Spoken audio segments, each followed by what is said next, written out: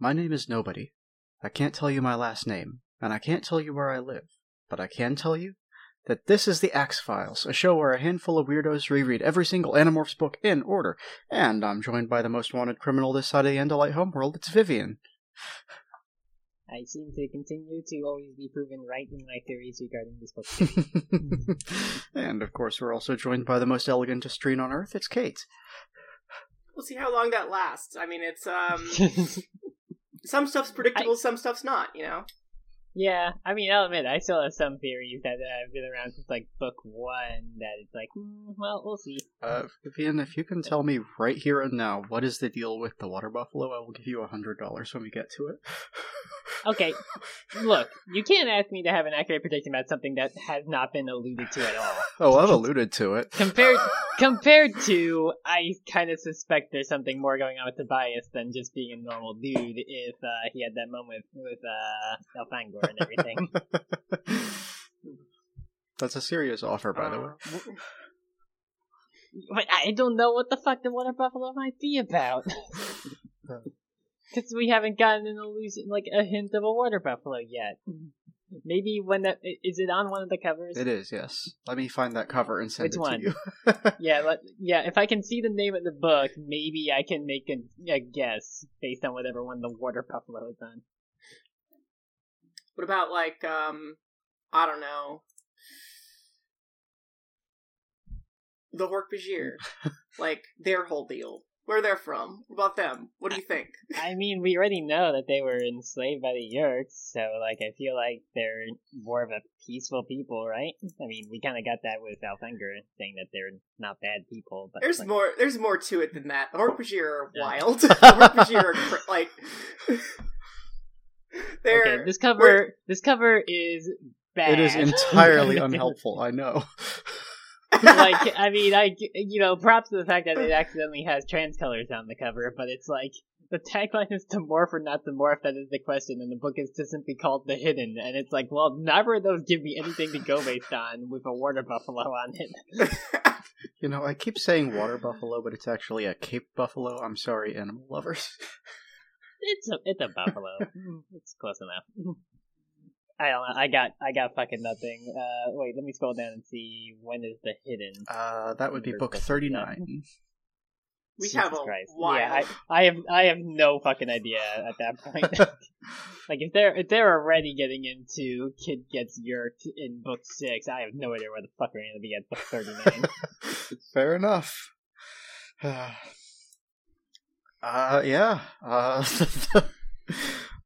Well, in that case... It's amusing that this is, like... It's amusing out of all the things we've talked about, in relation to, like, the main show, that this is the thing that I have, like, the next to zero knowledge about entirely, besides Tobias as a bird, compared to, like, I at least knew, like, plot points from She-Ra and Infinity Train, but that's all because I'm on the internet and I'd watched the first season of both. Compared to this, where it's like, I distinctly still remember opening a Tobias book and being like, this is weird, and then putting it down, like, a page or so in, and that was it. That's how I knew Tobias was a bird, and also trans. Or, the trans thing came later, but still. Yeah, very fair. But yeah, we're here today to talk more about Book 6, The Capture, so we will get to Water Buffalo in 33 new books, plus Megamorphs. Alright, so what, 3 years from now? 4 years from now? We usually cover a book in 3 weeks, so not quite. But yeah, last we left off, the Animorphs had morphed into roaches so they could go to a sharing meeting, instead of going to a sharing meeting. Would have been soup. Like, I was gonna say that I could understand them being worried about, like, well, they're going to a secret sharing meeting. Well, that's true, like, yes. One where the controllers are talking at. And I feel like I would feel nervous going to a sharing meeting, even as, like, a new member, because you never fucking know. They're, like, they're controllers. But also, like, it's not like they're just grabbing everyone who joins and immediately shoving a slug in their brain. They're trying to accumulate voluntary hosts that way. But even then, like, the way that they present the sharing always comes across as, yeah, this is a fucking cult. No, but, like, if you actually go to a sharing meeting, boom, you're on the Yerk's radar. Like that. Yeah, also that. Yeah, Like, even like if you're like, yeah, I don't think this is for me, it's like they It's like they can find you. You're watching you now. Like that's Yeah. yeah. You're in their field of vision. They know who you are, and that's a danger in itself. So I would understand their hesitance to yeah. I don't know. I feel like the Animorphs specifically, they can do it once, right? Because Tom has been trying to get Jake to go to a meeting for so long. Jake just has to show up and see what it's about and then leave and say, nah, this wasn't for me. Because he's been resisting in the first place. It's plausible, right? Anyone else, that might cause issues. And all of them showing up together. Well, yeah, obviously they wouldn't all go together. Yeah. I would assume. I guess bigger question there. Why doesn't Tom just wait until Jake is asleep, like gag his mouth or something like that, and just carry him out of the house at night and just bring him to a Yerk to get Yerked? You don't think people would trying. notice him carrying him down the street? I think the I mean, simpler thing. now that the Yerks have already planned this out, and they have a car in front. Like, you could sneak out probably. I think the simpler thing would just be to bloop a slug in his brain while he sleeps. Or that, yeah, just carry a little Yerk in a petri dish or something like that, and just plop it next to his head. Or in a fishbowl. Which is something that will happen later, I think. We will find out later that it is pretty incredibly difficult to Yerk people in the way you're describing, because they don't do well at all outside of the pools. So even if you do keep them alive outside the pool, they have difficulty navigating. Yeah, okay. But you're right. He could just put it on Jake's head. I'm just now imagining Tom placing a Yerk on Jake's pillow, and he's like, "No, go move over there. Come on. That's why you put. I know you're blind, but you can hear me, right? Just walk that way." They can't hear either. They can't hear either. Yeah. Oh, they don't specify that in these chapters. All they have is a sort of electromagnetic sense. They can communicate through pulses of electricity, basically. I do feel like that problem could be fixed simply by placing the Yerk directly upon the ear. Yeah, that would certainly do it. Yeah, it's like again, Tom putting the Yerk on the ear and it's still going the wrong way. It's like, God fucking damn it! You're so close. I can't put you closer. Should not have chosen Bill. God damn it! This Yerk's name is Bill. The one Yerk that doesn't have whatever name followed by a 3-digit number. It's this is Bill. he's Bill 420, but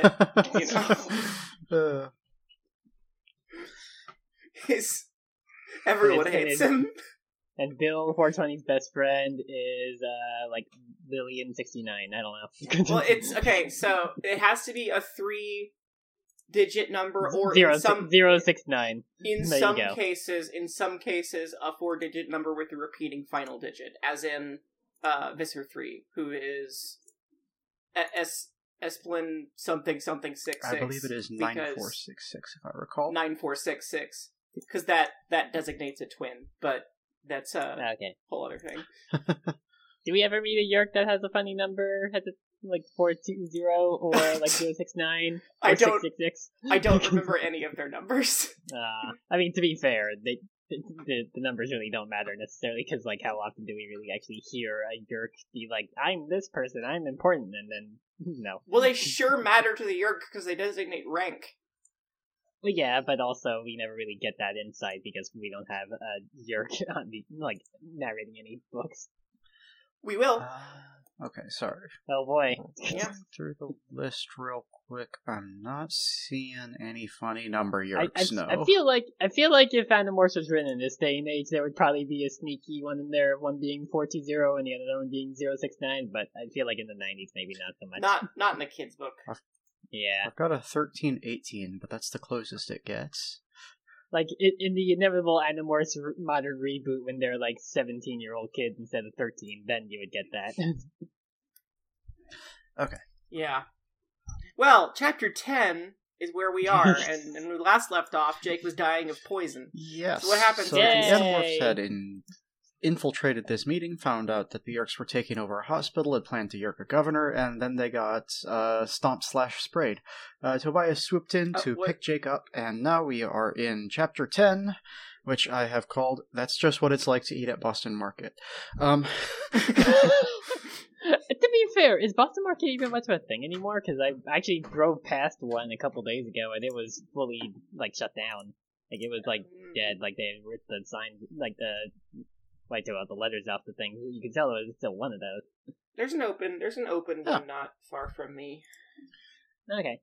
I guess it's just, like, it was weirdly enough, I was ironically thinking about it based on, like, watching clips of, Fantasy High when they mentioned, like, Bastion Market as a play on Boston Market, and it's like me thinking like I haven't seen a Boston Market in fucking ages, and I passed one by a couple days ago, and it was dead. So I'm like, maybe they're just the thing gone. is, Vivian, despite the name, it's a Midwest company, so it's not gonna be in your area because you're not in the Midwest. So. Except that there were a good amount of them over in Long Island where I grew up, and like I said, I live in Connecticut now, but that's New York. There was one nearby that I passed. Well, yeah, I guess, but there was one here. Was because it's dead. Well, it's also that Boston Market is kind of like Cracker Barrel in that only old people eat there, and it's like I mean, this is what I revealed that every time I used to go camping as a kid, we'd stop at a Cracker Barrel inevitably. I mean, I like Cracker Barrel situationally. They have good breakfasts. Yeah, they have good breakfast and like not good anything else really. Or Golden Corral a little bit too. Yeah. Oh yeah, Golden Corral I feel like is a step down from Cracker Barrel, which is saying a lot. Yeah, Cracker Barrel is like alright. Well, I don't think that's fair to say though, because they're not. It's not a step down because they're not comparable restaurants. They're totally different food experiences. I guess, but they're both old people restaurants. Well, yeah, and I feel like Cotton Patch Cafe is one of the ones that's kind of like I don't actually know if there's Cotton Patch Cafes outside of Texas or the South. The name is kind of like gives me uncomfortable feelings. Yep. The thing is, in my experience, they're not very good either. Yeah, it's true. Like, really, if you want like actual like good like breakfasty kind of food, just go to a privately owned diner. It's gonna be way better. Listen, old people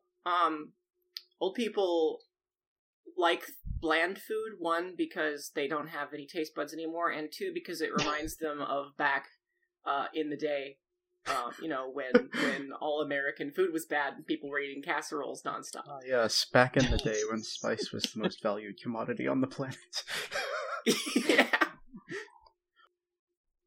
Yeah, on the planet of Caracas, spice was the most important. My grandmother loves eating like Spam and grits because that reminds her of when she was growing up during the Depression. So, I guess things are gonna make you remind of that stuff. Meanwhile, it's like me thinking back to some of the covenants, like, well, whenever the heater first turns on in like winter or whatever, I always think of Christmas because usually the heater's on around Christmas. And I distinctly remember that smell at times, like setting up the tree. Mm-hmm. A little different than like remembering I miss Spam and grits because of the 1920s. Well, listen, I don't like grits, but Spam is fantastic. To be fair, I mean, I'd say meanwhile I never have actually had Spam nor grits, so I guess I can't really say one way or another. But it's just like that doesn't sound appealing. Yeah, it's great. I mean, you gotta cook it, obviously, but meat gel. It's weird. Yeah, isn't like Spam like designed to just be eaten right out of the can or something? Hypothetically, yes, you could, but it's bad that way. Is the thing. I mean, it was a thing in Scouts that ended up happening a lot because we did a bunch of the high adventure hiking trips, and so you want minimal effort, minimal packaging foods, and Spam is great for protein, so that ended up being a thing that got carried on a lot of those trips. Yeah. I would also expect, like, I mean, tuna would be an easy one, because, like, yeah, tuna is, like, probably not as nice if you don't actually, like, combine it with something else, like, even, like, mayo at a minimum, but it's still, like, in a small can, then it can travel at least. Yeah. It's a little trickier to get right on a camp stove, but it works. Yeah. But yes, regardless of all of this, I really do need to start this chapter now, so... Yeah, we've argued more about restaurants and I'm food. wrapped. I'm shivering with anticipation as to what happens to this Jake guy. Yes, so he is dying of bug poison because he is a bug, and Tobias puts him down on a Boston market, which he knows somehow, despite having earlier said that roaches have bad eyes. He's... Well, he would see that it's a... I think he would see that it's a Boston market later when he demorphs. Well, sure, but he didn't say it later. Well, it's all being told in past tense, so, like... Yeah. So he is just lying there dying because the poison is slowly shutting off his roach body. He's doing that thing that roaches do where they lay there and just twitch for a while. But he eventually starts to morph out because he's still conscious enough to at least try, but he's having a really, really hard time with it because he can't figure out... He doesn't have a mental image of himself anymore. And maybe that's the poison talking, and maybe it's all the morphs, but he's having difficulty picturing his human self because it's all mixed up with the birds and the bugs and dolphins, and it's interesting, and it's not a thing we get enough of IMO. But the real thing that takes over as he's doing this morph is he goes back into the tiger dream, and it's just so purely energetic for him. He loves this. He's hunting. He can hear something moving in the forest, a human prey, and he, the tiger, is hunting Tom again. And he sees Tom turn to look at him and springs for the kill, and then boom, he wakes up and he's a person again. You skip that, like, he and Tom basically switch places in the dream. Well, I mean, I feel like that's an important detail in there because, like, he was alluding to that, but he didn't specify the end of his dream, and we got the reveal there that it's like it switches between him being the tiger and Tom being the victim to be the other way around. Tom had become the tiger, and I was the prey. I was his prey. Is the exact quote. Yeah, I guess I just don't feel that that's necessarily super relevant because the recurring dream is the rest of it. This is another thing that is happening as he is dying of poison. Yeah, I guess so, but like that, I think that there's a reason that that's there. And I think that that's because of what will happen. So like Jake is a precog, but like it's I don't know. It seems relevant to me. It seems significant in some way. Yeah, like it's him realizing that like probably inevitably either he's gonna die or Tom would die just in the sake that he's opposing the Yeerks. Because again, like a lot of this book has been him focused on like, if we did this thing, he might get fucking got. Well, I don't think this is that though, because he realizes that like 2 pages from now. Well, it might be you realize stuff subconsciously before you might realize it consciously. Also, he mentioned last week multiple times being like, I feel like this could blow back on Tom. But, I mean, also it's that, yes, Jake as an Animorph is in some way a predatory force to the Yeerks, including Tom. And then there's conflict there because Tom is also his brother, who he loves, trapped inside of this whole thing. And then there's the other side of it, which is that the Yeerks are also after Jake. So Jake knows this. I feel like this could manifest as a reversal of roles, because it's not a one-way thing. Jake is not just hunting the Yeerks. The Yeerks are also going to do the same thing back to him. And he knows that. And that's like the source of literally all of the Animorph stress.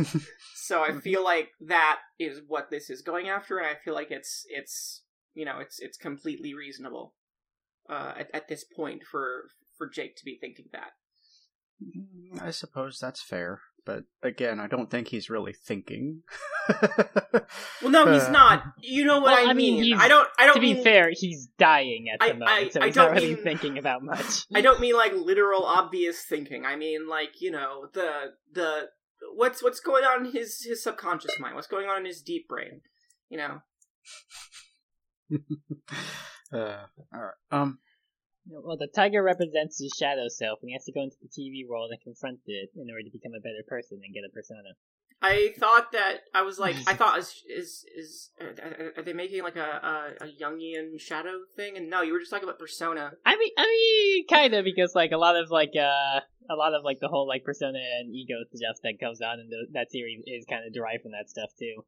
Well, ego is Freudian, but yeah. Oh right, okay, right. Yeah, you know, it's pop psych. Yeah, Shadow Jake just being like, you might have to just kill your brother, and meanwhile the actual Jake is like, no, I don't wanna. And then you have to fight a stupid boss battle.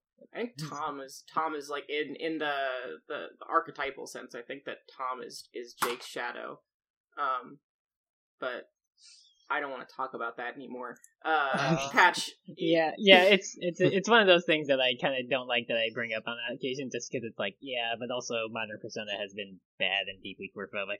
Well, that's not really what I want. That's not really the reason I was saying that. The reason I was saying that is because we need to continue with the chapter. Also true. Yeah, the thing is that shadow is a word that means many things that aren't Persona. True. But yes, so Jake wakes up and he's human again. He's okay.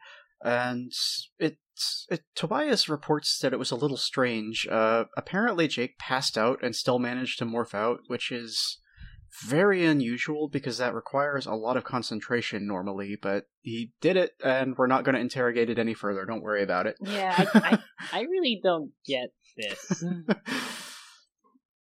I wish I had more information for you here, but it just kind of happens and we're not going to talk about it.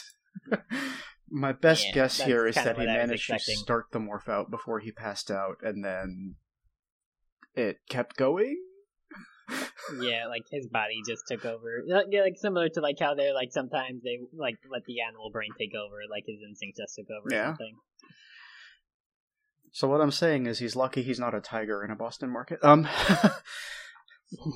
But yeah, everybody else is okay. He was the only one who actually got poisoned, so they all got morphed out, and Axe is human already, and Jake is just on the roof of this restaurant, so he has to get down. But he sort of talks to Tobias about what they saw, because of course Tobias didn't know a ton. He didn't hear anything, but he didn't even know the guy in the limo was Visser 3 until he got the report. But Tobias says that he like met up with Marco while Jake was like finishing morphing back. Yes, I just said he learned it when he got the report. But yeah, I guess I didn't interpret that as Marco told him. I understand that, but also like I don't feel like it's necessarily necessary to point out who said every single thing. This is a long series and there are a lot of lines of dialogue. True. Especially when they are off screen and we didn't see it happen. Yeah. But yes, so Tobias did see Tom leaving with the guy who was Visser 3, although he didn't realize it was Visser 3 at the time. So, I mean, that's good, because Jake knew that Visser 3 killed someone in the crowd, and he was afraid it was Tom, but now he knows it wasn't. But it seems like they're kinda chill. He's careful, obviously, because you have to be careful when you're standing next to Visser 3, but they're as close as you can be when he is Yerks. Don't ever become friends with your boss. He's not actually gonna ever be your friend. But worse, Jake realizes that he thinks Tom is responsible for this hospital plan, and if that doesn't work out, maybe something really bad happens, so uh-oh. I think that Jake would prefer that Tom remain, intact. Yeah. Before the Yerk is removed and all that. And this... The risk here is that since Tom is in charge, if the plan fails, Visser 3 will definitely kill him. Absolutely, yes. But yeah, that's the end of that chapter. Not a whole lot going on, just Jake having horrifying realizations of his inner psyche. And almost dying. Yes. As one does. Yes, indeed. Chapter 11 I have called the throwaway chapter, because honestly, it really super is. Jake is playing... To be fair, a lot of chapters in these books are kind of throwaway. Yeah, but this is...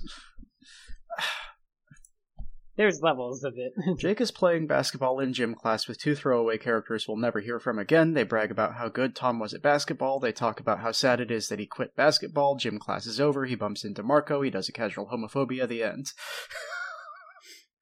Okay, yeah, I think that's a pretty succinct summary. I don't think you really left anything out that's important. Also Marco mentions dog poop. Yeah. Marco mentions that Cassie had an idea of how they can do this hospital plan and think about dog poop. And, this chapter could have been skipped entirely to just go into the plan and Cassie could have said the thing instead of teasing it. Yeah, it could have been after school, Cassie told us to reconvene at the barn because she had an idea of how we could sneak in as not roaches. Oh, and Marco suggests that the reason that the governor is coming in for surgery is because of hemorrhoids. Yeah. He's going to get his hemorrhoids removed. I think oh, go for it. Which, listen. I have to point out something real quick with that. How Marco getting this information about this governor's itinerary is so fucking dumb. Well, I think that it's not. I think that it's plausible simply because I forget what the law, what it's called, but there's a specific name for it. Someone's law. But the idea that everyone is promoted to their lowest level, their lowest level of incompetence. You're promoted until you're no longer good at your job, and then you kind of stay in that job. So I feel like all that Marco would really have to do is just kind of, I don't know, say something kind of official, be like, hey, I'm a journalist, can I get the itinerary? And then they'd probably send it. Yeah.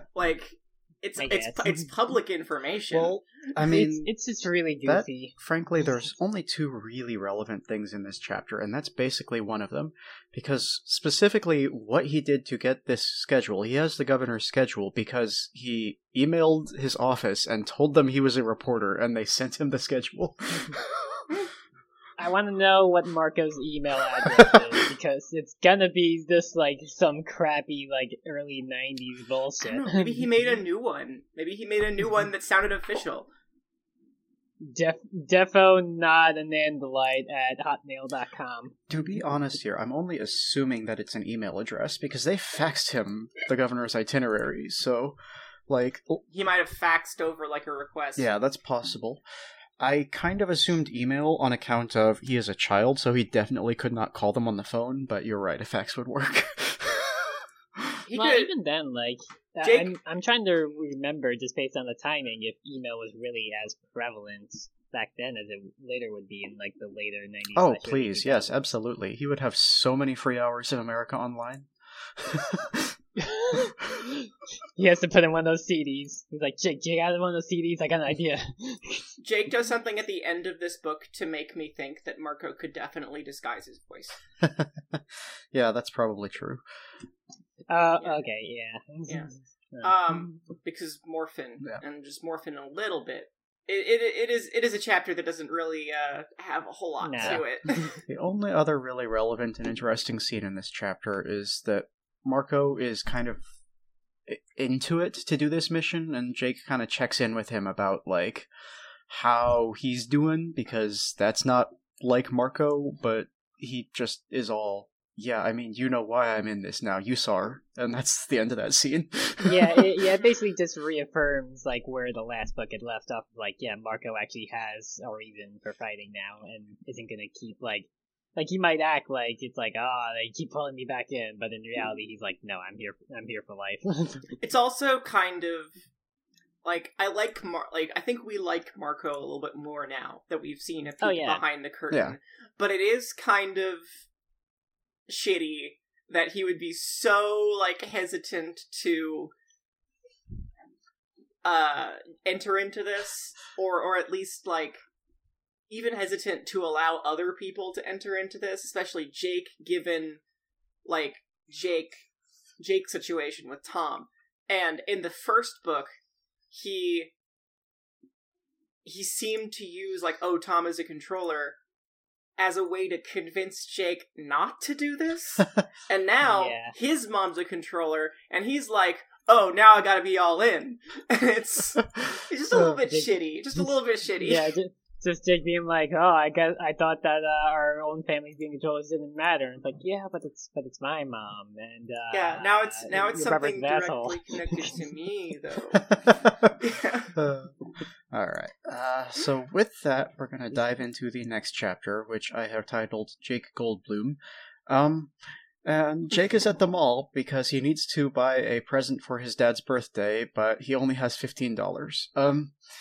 No, it's his mom's birthday because he says his dad. That's right. Yes, his dad's birthday is in a month, so he needs to save money. So he has to get both presents on $15. So I want to know how this kid also managed to afford like a almost mint condition issue 4 Spider-Man last year. That's actually what I wanted to bring up next, because last year he bought for his mom a near mint condition copy of The Amazing Spider-Man issue number 3. Now, I was close. I thought it was 4. Yeah. that is an incredibly classic comic published in 1963. This is the first appearance of Dr. Octopus, and I'd like to throw a quick game at y'all. How much do you think a near mint condition of The Amazing Spider-Man issue 3 goes for? I'm so bad at the prices right. I will give you this much. It is in the thousands. Okay. Okay, I was about to say, I was gonna have the follow-up question, in the time that this was written or now? I don't have that data for the time when this was written, but I'm sure you could find it. I only have it for now. Okay. And is it going to be closest without going over? Sure, yes, that's perfect. Okay. I'm going to guess $6,000. Okay. I'm gonna say 13K. 13K, alright. Now, I feel like 6,000 is probably closer in 1996, but currently, as of 2023, the retail, well, not the retail, but the market price for a near mint condition of this book is $35,000. Fuck. What the? Oh my god. Well, I guess I win by yeah, I guess you do. Of you going way too under. Neither of us were anywhere near close. See, but... the phrasing of it being in the thousands made me go well, they're not specifying if it's just single digit thousands, if it's under 10K. So I was like, it's gotta be above 10K at the least, then, right? So that's why I was like, oh, okay, I'll go a little bit safe at 13, even though I was still off by almost 2 times the amount. I don't know what comics cost. I've never been a big comics person. Yeah, so... which again brings up my question: how the fuck did Jake afford this thing back then? When it was so really expensive. Also, that is way earlier in the run of Spider-Man to introduce Dr. Octopus than I would expect. Oh yeah, I mean, back in the day, you had a new villain every single issue, so. I guess that's how you sold it, yeah. But I guess I would have just expected issue 1 would have just been him getting his spider powers and testing them out, and then it would have been some minor villains before they introduced something. That wasn't in issue 1, is the thing, because that was in Amazing Fantasy 15, and then he got a series after that. Also, even back in the 90s, comics were 1963. Also, major villains start as minor villains. Exactly, you know what I mean? yeah. I guess they have to start somewhere. It's they introduce in this issue, Spider-Man fights this new weird guy, and then sometimes the weird guy becomes popular and they bring him back, and that's how major villains become a thing. It's they don't start that way. It's the Joker started out as just a random guy who was sort of based off the character from the Laughing Man. And then later on, he became Batman's arch nemesis, but before he was just a weird clown psychopath, and that was it. I mean, in his first appearance, his whole thing is that he tells you he's going to commit a crime, and then he does, and the trick is that you can't figure out how he's going to do the crime. It's not anything like... Yeah. So it's basically any of the it's playing Ace Attorney and you know who did it, but it's okay, well, what evidence do I have that actually points to them? Somebody spoiled me on who does this crime, and now I need to work backwards and be how do I prove that in the game that it's this Honestly, person? Yeah, kind of. But yeah, his whole thing is that he comes on the radio and he says, "Tomorrow I'm going to murder the governor, ha ha ha," and then everyone freaks out and they don't know how he's going to murder the governor, and that's Batman's job, is to figure it out. So, I mean, basically, it's kind of like the plot of The Dark Knight, where he goes on, he's like, "I'm gonna blow up these ships," and then you're like, okay, how are we gonna stop? It's the same thing. Yeah, basically. Yeah, the other thing to be aware of with this particular issue of The Amazing Spider-Man, number 3, 1963, is that this is when Stan Lee was doing all the dialogue himself, and he was actually kind of bad at it in a lot of ways, because he was writing like 12 or 15 comics by himself every month, so it's... Yeah, most notable in this comic, Dr. Octopus, I believe it's on page 8 of the story, refers to Peter as Superman because Stan got confused and forgot what he was doing. I really like the big question mark in this cover that says, "Can anything that lives defeat the mighty Dr. Octopus?" With 2 question marks inside another question mark. Yeah. Like, why do they phrase it as "can anything that lives"? It's like, why wouldn't it just say "can anyone stop Dr. Octopus"? Because all comics in like the like mid to early 20th century, like before the 80s, use dramatic language like that for effect. Yeah, You know, exactly. It's just how old timey comics are. They don't say They never say anything simply. Well, I mean, that specifically is very much a hallmark of the early Marvel Stan Lee style, you know, because he's all hyperbole, all over the top, all... Yeah. It's weird in a way, because he almost uses the same thing that Bill and Ted do, in that he does the super casual phrasing, but also the ridiculous words that no one's used since the 1800s. Yeah, exactly. I love that shit. Yeah. It's great. I'm also kind of surprised. You kind of even just noticed it now that even like back in this original run of Spider-Man, he had the little glider bed stuff between his arms. Yeah, that was part of the classic design. Then it got phased out because 1, people hate drawing it, and 2, it serves no purpose for the costume. I mean, to be fair, again, like a lot of my early exposure to Spider-Man was kind of the Tobey Maguire movies, so when there were ones where it's like, wait, he built his web shooters in these? I thought he just always has his weird, wrist things that it shoots out of. To be fair, again, I hadn't really seen any Spider-Man before then, so it made sense. Well, Pat, shall we continue with this triumphant reading of this most excellent book? Yes, indeed. I have one last Spider-Man note, and then we'll be good to go. In the update of this book, in the 2011 reprint, they changed it. It is no longer The Amazing Spider-Man issue number 3. It is Ultimate Spider-Man issue number 3. This was released, in 2000s, so definitely after 1996. It was published in November 2001. And this is a comic that is much less valuable and would be much less interesting to give to your mother, but it is notable because it is the first of comics appearance of the wrestler Crusher Hogan. It's really weird. It's really interesting that, as you said before, whenever they've done these reprints, they've gotten rid of a lot of the cultural touchstone stuff to get around actually using names and stuff that exists. But they keep Spider-Man for some reason. They just changed the run of Spider-Man comics. Spider-Man is timeless. Well, naturally. I mean, he's been around longer than even my mom has been alive. I guess so. This is also the issue in which Norman Osborn blows himself up. So, anyway, Spider-Man, Spider-Man is, in my opinion, the perfect superhero. He's not too powerful, definitely powerful enough. He's right in the sweet spot in the middle to make things interesting.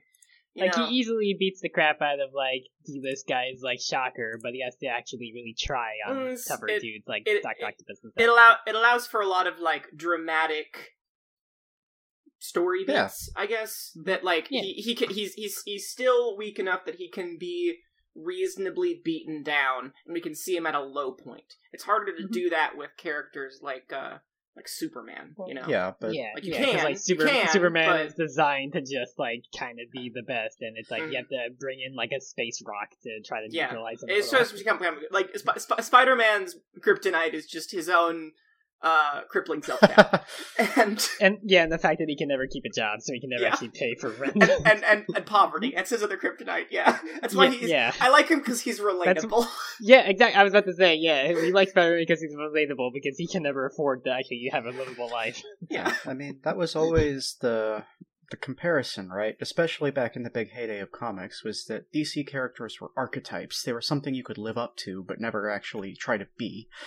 Whereas Marvel people were people. Yeah, this is quickly becoming a different podcast, so let's get back on track. Yes. I'm sorry about that. No. I derailed us again. Listen, I'm the one who got us on Spider-Man for 15 minutes. I had this prepped. It's okay. Yes. So apparently Marco had helped him pick this gift for his mom. So maybe, I don't know what's going on here. Maybe they stole this comic book. I don't know. That's the only way I can imagine him actually being able to get it, because there's no way this kid who would have been 11 at the time could afford this thing. There's zero way that he would be able to save up that much money to pay for the comic, nor ask his parents hey, can I have a $2,000 forward allowance? Fuck you, no. But yes, so he has asked Cassie, and Cassie has asked Rachel for help buying something for his mom.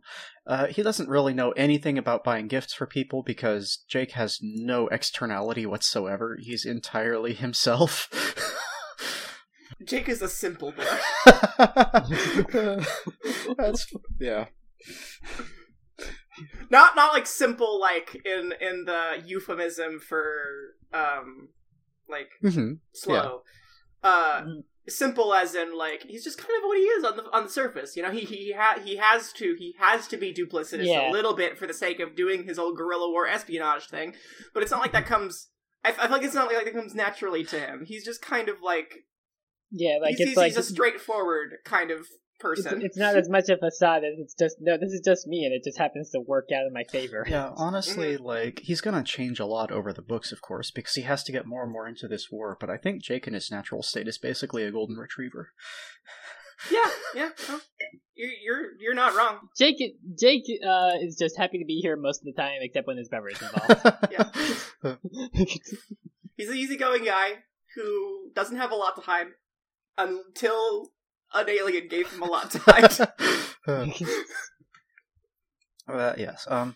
Rachel essentially is able to point him to a department store that has a sale on, and they find a blouse that she's excited about, I guess. It's marked down to half price, basically, so it's $17, and Jake is a little miffed about going over his budget, but apparently Rachel's logic is that if you buy something that you weren't going to buy, but it's on sale, then you saved money. AKA the Vivian logic. Oh man, I saved so much money this past Steam summer sale. Which is amusing because every time my mom wanted to go out for Black Friday, I was like, that they actually are arbitrarily adjusting these prices, so you're really not saving a whole lot, really. So it's you're not really saving much. People these days, with me being excited about Femco's, me being oh, but this is only $15. I would be losing money if I didn't buy this cute thing. Listen, it would have been $500. Never mind that I did spend $150. I saved even more than that. Yeah, exactly. Yeah. But yes. We're on agreement that this is the right thing to do. Even if it means supporting capitalism. Rachel peels off to go check out something in the juniors department, so I suspect she's shopping for her sisters here, because they're both younger than her. And that leaves Jake and Cassie alone in the clothing racks, and he starts asking about what's going on, what her plan is, because Marco didn't really tell him. And the answer is flies. He's not jazzed about this at all, because he's really sick of bugs, especially after the roach thing. But and also him eating a spider. And also him eating a spider. And the ants. And the ants, and being a flea. He's got more bugs than anything else.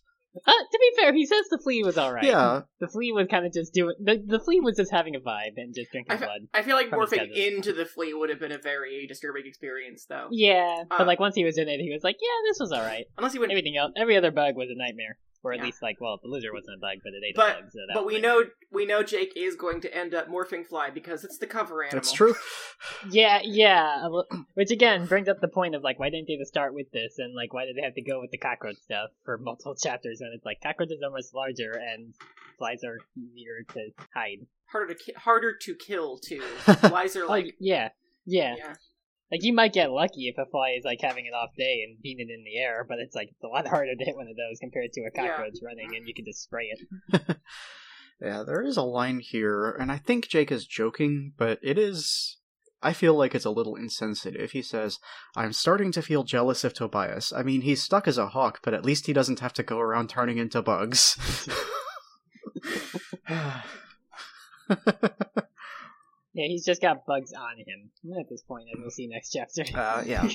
So, Jake doesn't have any ideas, so he agrees to this, even though he's not happy about it, but he has seen both versions of the fly, and this is freaking him out. He doesn't want to get stuck that way. And then they just do the little help me thing from the movie for the rest of the chapter, basically. And they're not going to stop. They're going to keep doing that. I think that's the only fly point of reference that Applegate has, so it's the only one the kids have. To be fair, me also not having seen either version of Fly, that's also my only point of reference, besides also the Simpsons parody of it. From the Treehouse of Horror. It is, I think, the most prominent pop culture thing to feature flies. Except for maybe Lord of the Flies. That's not nearly as closely connected to this. Yeah, I mean, I'm trying to remember. Was there a fly in Bug's Life? I remember there was a flea. There was, but this predates that. Oh, okay, yeah. Yeah, I think there were, like, some flies at, like, the equivalent of a bar after they basically all lost their job at the carnival or something. Yeah, I think there was, like, some flies getting drunk or some shit. And they order the poo-poo platter, but that predates that. Right, so because they're, like, annoying, because they're annoying Francis. Also, that's, like, a really minor bit scene in that movie. It's not really central. They're really not characters. It's not like... It's not like a movie about flies. It's a movie that happens to have flies in it. Yeah, because it's a movie all about bugs. Yeah. But yes, ultimately, the plan is just to get into the hospital as flies, because if they're using the hospital to put Yerks in people, there must be a Yerk pool in the hospital. So they find the pool, destroy the pool, and that's it. The fly morph is basically just to scout around the hospital and see if they can find the pool before demorphing. So there you go. That's the end of my chapter, as they do that bit again, morph the fly. Right, which that will just lead us into chapter 13, which I called Bird Bus. That's a good title. Yeah. I was trying to make, like, Tobias plus bus, like, Tobusus, but it didn't really work out. Well, no, the alliteration works better, instead of torturing the pun until you get charged by the Geneva Pretty much. Convention. I've already murdered a bunch of puns in the course of this, and we're only 6 I just don't in. understand why you didn't do Tobias. It's right there. Damn it. You gotta be careful, Vivian, or you're gonna get tried in front of the Hague for pun crimes. Like... Well. I mean, I wouldn't say I didn't deserve it, but also I wouldn't deserve it. Puns are not a crime. Listen. Yeah, but bad. No, puns aren't a crime. Puns aren't a crime. But there's such thing as torturing a pun too much find me guilty. to a point where it is unethical and obscene. me fleeing the border because of being wanted for bad crime against puns, as opposed to the current deteriorating state of the U.S. trying to make trans people illegal. Bird Bus works though, because Bird Bus has alliteration in it, and I like alliteration. It does. Please keep stick going. with Bird Bus. Yeah. In any case, basically this just starts with a summation of how gross morphing is to the gang, because they, more or less all of them are watching Cassie partially turn into a fly. I really say partially because Tobias is just fully outside, not watching. Marco's shielding his eyes, and Rachel just runs off to vomit at the sight of Cassie's compound irons in basically a child-sized body at one point. Mm-hmm. So really, none of them are watching but Jake at this point in Axe. But Axe basically just acts that they are disturbed by the morphing process, and they basically have to explain to him what the willies are, because they're like, yeah, some animals are just fucking gross, and, sometimes they just make you feel nasty.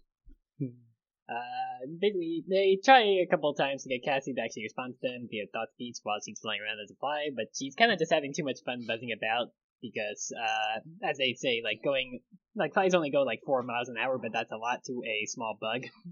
So they're just kind of having fun with it. I love how much fun she's having. Flies are such a stereotypically gross animal. The fact that it's just a blast to be a fly is great. It's also cool that in the middle of all this horror and terror, they can at least find some joy. Yeah, even once they're all morphed, like, even Axe is having fun as a fly. Yeah.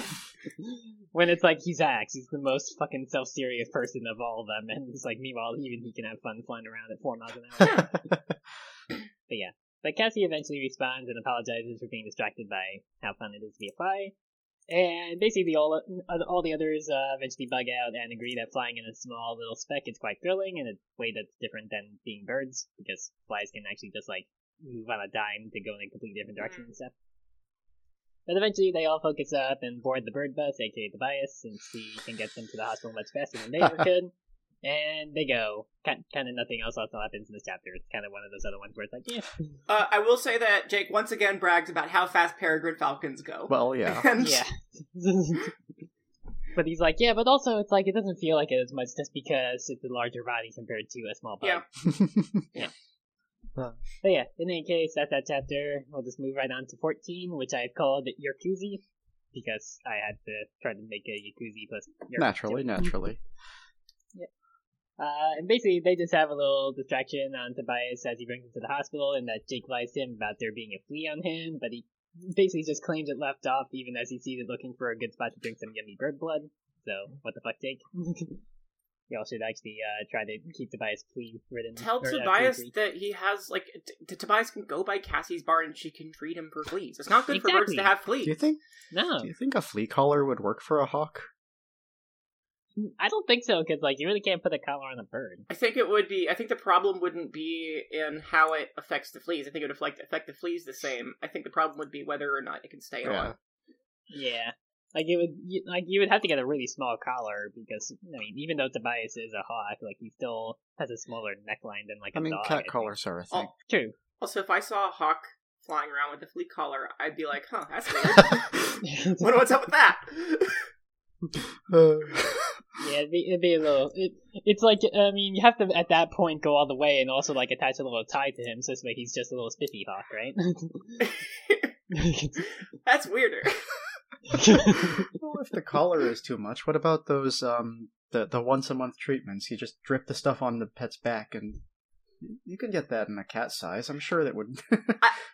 I looked this up actually when I read this because I wanted to know, because I didn't know if hawks could get fleas. Turns out they can. All birds can, and it recommends that if your bird does have fleas, obviously you take it to the vet. Or you treat it somehow for those fleas. I imagine hawks in the wild can have fleas. I don't know how common it is. I feel like if Tobias was, like, injured and ended up in the wildlife rehabilitation center or whatever, they'd probably treat him for the fleas. So I there has to be some way. I know there's a way to treat birds for fleas. Or even if it's just like, you know, with Jake lying here about the flea being off, like, you would think he'd be like, hey, Cassie, later on, can you check me over or something? It might be, you might think it's a little weird just because I am your friend and everything, and I am a sentient bird, but it's like, I still need to be checked over because this is bad. Tobias needs to, listen, everyone has an inherent right to medical care, including people who are trapped as hawks. So... no, and all I'm saying is, I know there's a way to treat birds for fleas, because if your parrot gets fleas, you should take it to the vet and get it treated for fleas. Yeah. But what happens next? Yeah, in any case, basically, as they're going along, Cassie gives Jake another opportunity to bow out of the mission, because, you know, she says nobody would hold it against him, because, obviously, his brother's involved. But he basically just tries to be stoic about it and is committed to the job, even if his brother pays for it, so rip the Tom, I guess. But yeah, after some prerequisite additional fly jokes that Axe does not get, because they don't explain pop culture to Axe, they just basically bail off the device into the open window at the hospital, with Axe and Cassie going with Jake, while Marco and Rachel search together elsewhere. I don't know why I thought Casey. Casey's really not really spelled any different, so I guess it's... There's the two S's make the vowel before it short. I know this because I tutored dyslexic kids. Gotcha, okay. I guess Casey would have, like, one S, yeah. No, close enough. Anyway, all of them but Axe remember what the Yerk pool from book 1 smelled like, so they try relying on the fly sense of smell to locate it. I don't remember us getting a bit where they were like, oh yeah, this place fucking reeks or anything back in book 1, but I guess it did. I mean, it's a sludgy, gross pool of aliens, bugs, I guess it would. It would definitely have a scent for sure. I guess, yeah. I just don't recall them saying, oh yeah, this place is nasty and it smells a lot. I think they were distracted. And besides, I don't think it has to be a bad smell, just a distinct one. True, yeah. I guess for some reason I also thought it was more of a, like, silvery pool compared to how we'll see it's, like, just all muddy brown. It's sludge. Well, it's goop. It's a nutrient slurry. Yeah, it's like just fucking gruel, but it has alien. It's like it's like an alien protein shake. It's nasty. Yeah. In any case, basically, Jake's group eventually finds a room that has a large superdome-like object in it. They get in there by going under the door because they are like, how do flies open a giant door? Because we're flies, so they just crawl under. And Axe did more first since he'd be more useful in the fight in his Andalite form than 2 human teenagers would be, and I'm trying to figure out the logistics here because they basically describe it as like mid-morph he non-fatally knocks out a human controller, because like it basically like says like from the ground one of his eye stalks appeared and then it disappears and then like he just basically I guess reforms his tail real quick just to knock a dude out while still being a tiny fly. I don't know how this really works. I cannot imagine the recoil on whapping someone with an Andalite tail while your body is fly-sized. Yeah, you would think that Axe would go flying into a wall and splat or something. Also, his entire body would probably flump over just on the ground itself because he's emerging a giant eye stalk and then a giant tail. But yeah, he does that somehow, and because there was apparently only one guy stationed in this room, because the Yerks never learned to actually have more of a security detail anywhere. They will eventually. It won't be consistent. Eventually, but they just had these kids sneak in here like 3 days ago. You would think you would have more people on high alert for a couple days or like a week at most to make sure that your food pool doesn't get fucking blown up. There is a ding here, I think. We've got a point on the... So, what we set up the counter for is for when Jake says, "Don't call me Prince," because that is the literal direct quote he will normally use. He does not say that here, but he does say, "You really, really don't have to call me that. Does this count?" Yes. I think yes, so. It still carries the same... Yeah, it's still the same messaging, even if he doesn't say the exact words. Same meaning. It's any time the "Don't call me Prince" counter is any time Jake asks in some way not to be called Prince Jake. Okay. In response to Axe doing that. And it's just funny that Axe immediately responds with, "Yes, Prince Jake." Yeah, that's part of the joke, is that every time Jake says that, Axe will respond, "Yes, Prince Jake," and I feel like that is like Axe asserting, "No, I'm gonna call you Prince because like, this is important to me." Okay, Axe has a very specific sense of humor, and it's just making Jake uncomfortable. Well, I don't know. It's like it's interesting because Axe does not do sarcasm, and I feel like he. Like, there was a mention earlier, like, I don't know if Axe doesn't have a sense of humor or if he really has a dry sense of humor, and I think both are actually true. Yeah, it's like he's intentionally doing this just to make you keep guessing of, like, is Axe actually taking the piss out of us or not? But, yeah. And turns out it's all intentional, and he's doing it just to throw you off, because he doesn't want to be read for some reason. Honestly, I think a lot of it is because, of course, he's alone, right? And he doesn't have anyone else to look up to, so he's attached himself to Jake in the same way that he would his military commander, because it's the thing that keeps him moving forward. But also he can't bring himself to stop, even though Jake keeps asking him to, because if he does, then that really is abandoning standard protocol. Yeah. No, it's true. It's part of what he's holding on to as an Andalite warrior, you know. It's just ingrained in the culture, basically, and he's like, well, it's just part of what I was grown up knowing. Yeah. I think that Jake could maybe stand to be a little bit understanding of that, but I also think that it is weird, and I would feel uncomfortable too. He is a teenager, but it's also like a case of like I feel like at a certain point Jake probably would actually be like, okay, seriously, my guy, like Jake, you're making me a bit uncomfortable. I always call me Prince Jake. You really should stop. Jake, even though he is... So there's a... there's a part of Hitchhiker's Guide to the Galaxy, and it's specifically in, I think, Life, the Universe, and Everything, when they actually do find the president of the galaxy, like the real leader of the galaxy, which was part of the whole like the whole conspiracy that Zaphod split his brain for. But the point I'm trying to make is that when they do find him, he's just a guy who doesn't believe anything is real, who's a complete solipsist living alone on a planet, and sometimes in secret they go to him and ask him questions, and that's how they run everything. The logic being that the perfect leader is someone who does not want to be a leader, who is perhaps incapable of recognizing that he is one. That latter part doesn't apply to Jake, but I think that the relevant thing is that Jake doesn't really want authority. You know what I mean? He's like, he's ostensibly the leader, but it's not something that he wanted. It's something that was thrust on him. It's basically the rest of the group are just like, well, you're like the video game protagonist of all of us here, so you're the leader. He's uncomfortable with authority, but he will reluctantly take that authority for the sake of everything else. So, like, I think that when Axe calls him Prince, he's kind of like, I don't really feel comfortable with that title, or with the implications that it has. We didn't have we had kind of a vote on who would be a leader, except I didn't get a vote, and everybody else just decided to vote for me by default. I'm not good with this. Yeah, exactly. Yeah. In any case, we should probably move on.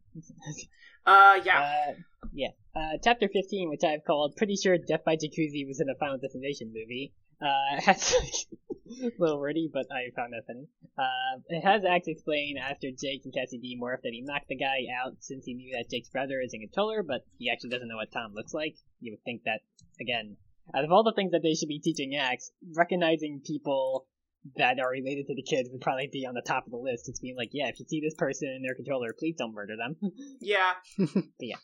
But he at least erred on the non-murdery side of things for a change because, again, he's concerned about Tom. Jake does thank him for this, even though the guy clearly isn't Tom because he's more of a scientist guy.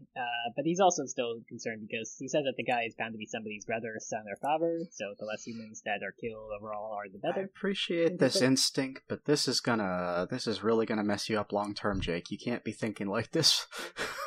Yeah, but fuck the Hork-Bajir, right, though? Fuck those guys. yeah, they really don't care about killing Hork-Bajir and Taxons who are also enslaved to the Yeerks, but people, that's different. They're people.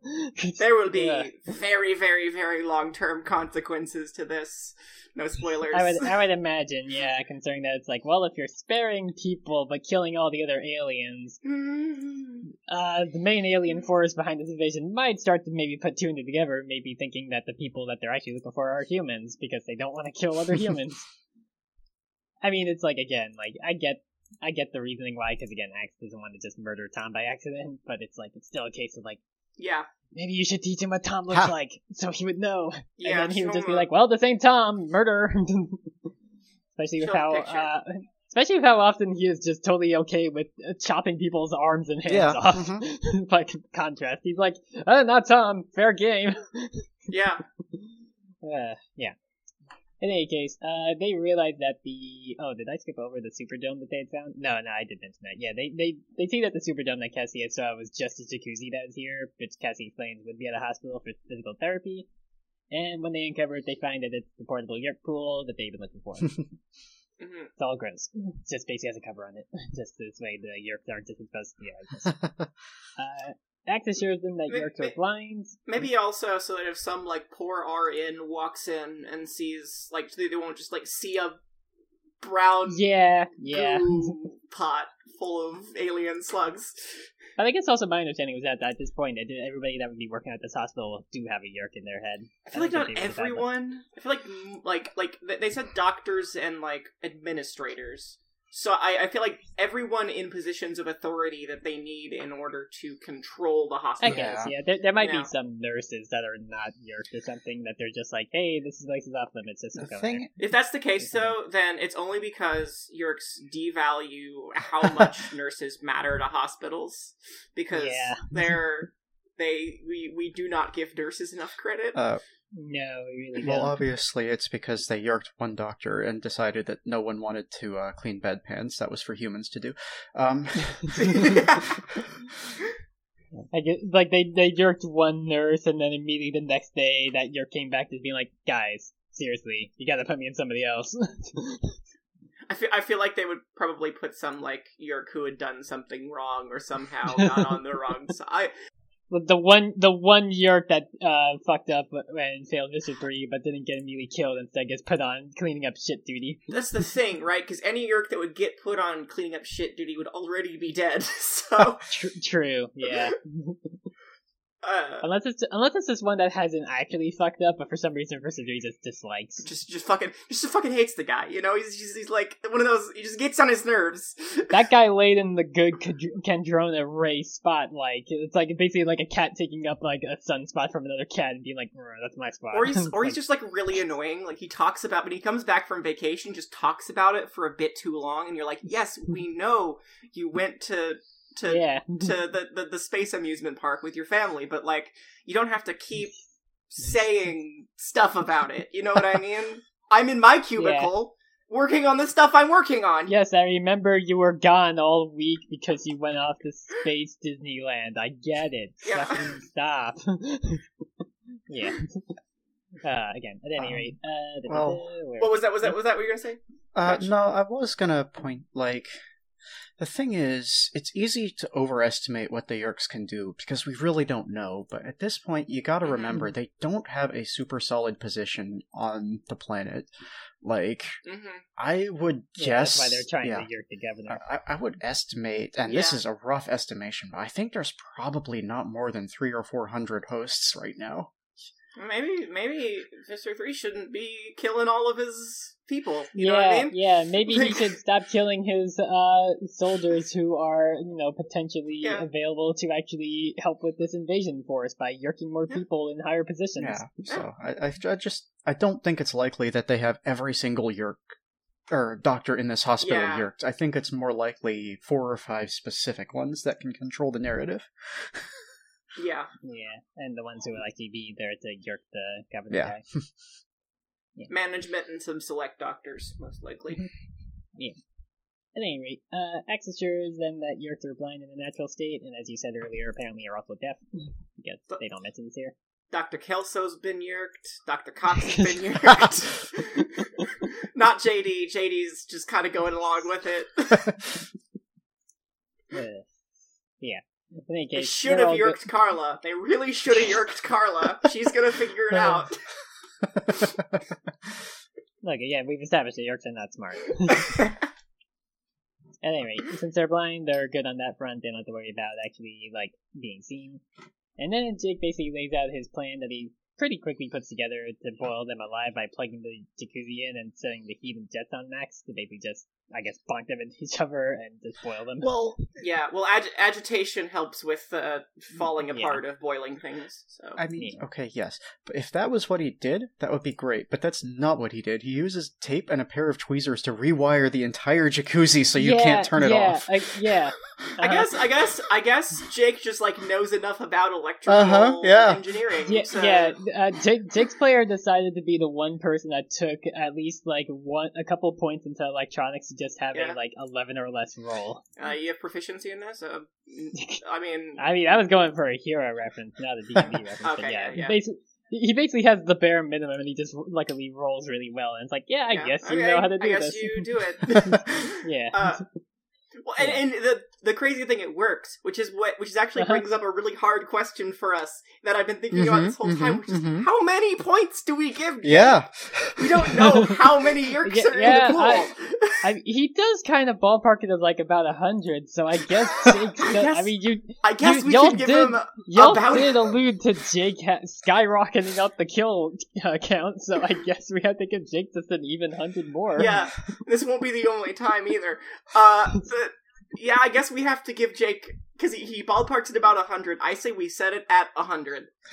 Yeah, and just give him based on what the book says. 100 points on the kill count. I was honestly going to suggest maybe we round that down, because since he is guessing, since he doesn't know, what if we say 70? And that's not 100, but it's in the same ballpark that he could mistake it. It's still going to put him in the lead for a long time, I'd imagine. Well, probably. Even if we just wanted to give him just 50, just again to like lowball it, just going half of what they Okay. estimated or something.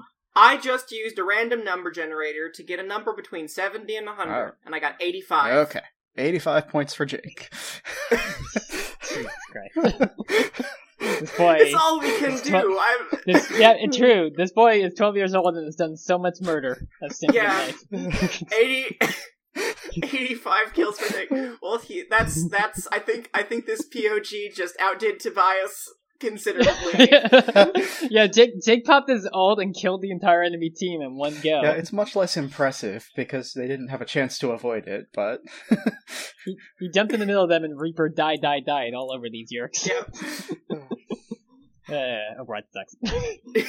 In any case, going back, he has Axe watch the door and Cassie morph into her wolf form while he sets to work with that pair of tweezers and tape to... Because it's like, he explains that they basically ripped off the control panel inside of the jacuzzi, so the wires were just exposed to basically just make sure it couldn't be accidentally plugged in. But again, Jake rolls just exceedingly well on his electronics check and fixes this thing entirely. And plugs it in because he's like, oh, if it doesn't have the panel, it's just going to default to max heat and max jets, which is again a bold assumption. I feel like it would default to the minimum if it doesn't have a control panel, but sure. But to be fair, he does also think during this that this is going too well as he finishes and plugs it in, and basically as soon as it begins to heat up, some controllers enter, only to basically just be like non-fatally taken out by Cassie and Axe. Like it's just been like Cassie just tackles one of them rather than killing. So I don't think we get them things. Jake ducks out of sight to become a tiger and help them out as more people with guns arrive, but Axe just chops the guy's hand off to get rid of that gun. For another guy. For Cassie, I feel like the kill game is like golf. She wants a lower score. Yep. Exactly. Yeah, she's like, I win if I manage to help defeat the alien invasion, but have the lowest kills. Yes. The complete opposite of Jake, being like, fuck that. But there's another guy who has a gun that apparently he misfires and ends up knocking a sledgehammer into Jake from the ricochet, which just said, huh? Yeah, that's a fascinating thing, right? Because Jake gets shot in the head here. Well, he says it's a ricochet and a sledgehammer hits him. Well, he gets grazed. I had to read it a number of times to realize what really happened. To be clear, there is not a sledgehammer here. That is a description of the blow. That is, like... Oh, okay. I thought there was a sledgehammer in the room, and the gun's bullet hit, like, the sledgehammer made it fall just enough to hit into Jake. It felt like a sledgehammer, but I think what happened is there was a bullet ricocheted and then grazed Jake's head. Yeah. Okay. But yeah, in that case, the gun misfires and it sends Jake falling into the jacuzzi face first. I'm sure this is fine. Yeah, no, I'm sure it's fine. And a lot of the kids are going to weirdly assume that it's fine for a long time. Not really a long time, a few chapters, but still. So longer than they should immediately assume. I called chapter 16, we finally get to the thing the book is about. Because in chapter 16, we will finally get to the thing the book is about. So Jake lays unconscious in this pool of dying Yerks, and awakes, coughing, spluttering, viscous fluid. He has a splitting headache. Others continue fighting in their battle morphs, but the Yerks hold off on guns because they don't want to hit the pool. There's one of them is shouting, "Stop firing the pool." They don't want to damage it any more than it already is. Of course, I don't think they realize that the Yerks in there are probably already mostly dead. Jake needs to join the battle because he realizes that his friends are losing. They're not going to be able to hold them off forever. But at that point, he can't, though. At that point, he can't seem to move or do anything. Marco and Rachel burst in time at that point to drive the attackers away. They're in gorilla and elephant morph. An elephant in a hospital. Definitely weird. I assume they're on the first floor, because I doubt the floor could handle the weight of an elephant. I'm pretty sure Tobias specified that the window is on the third floor. Oh, yeah, okay. So, this is a strong hospital floor, then. Yeah. I mean, I skipped over that when I mentioned where the open window was, but I'm pretty sure Tobias said it was third floor. And she's like making, like, there's a line where she says, it doesn't look like I'm going to fit through this doorway, so I guess I'll have to make it a little bigger. So she's like smashing through doors she can't fit through. What I'll say, though, I mean, the window was on the third floor, right? But they didn't just go in and the pool is right there. They had to split up and search, so they could be on the True. pool. Yeah, they did specify that they had to look a little bit, but they never mentioned they had to go down to a different floor. But I guess that was just implied. It could be, well, yeah. I mean, I don't know. Point is, Rachel is not falling through the floor as an elephant. So she widens out a door in order to get through. So they actually managed to get Jake out of there. They've done what they've come for, so now it's time to retreat. And Jake is unconscious, so, and in human morph, because he had to be in order to rewire everything.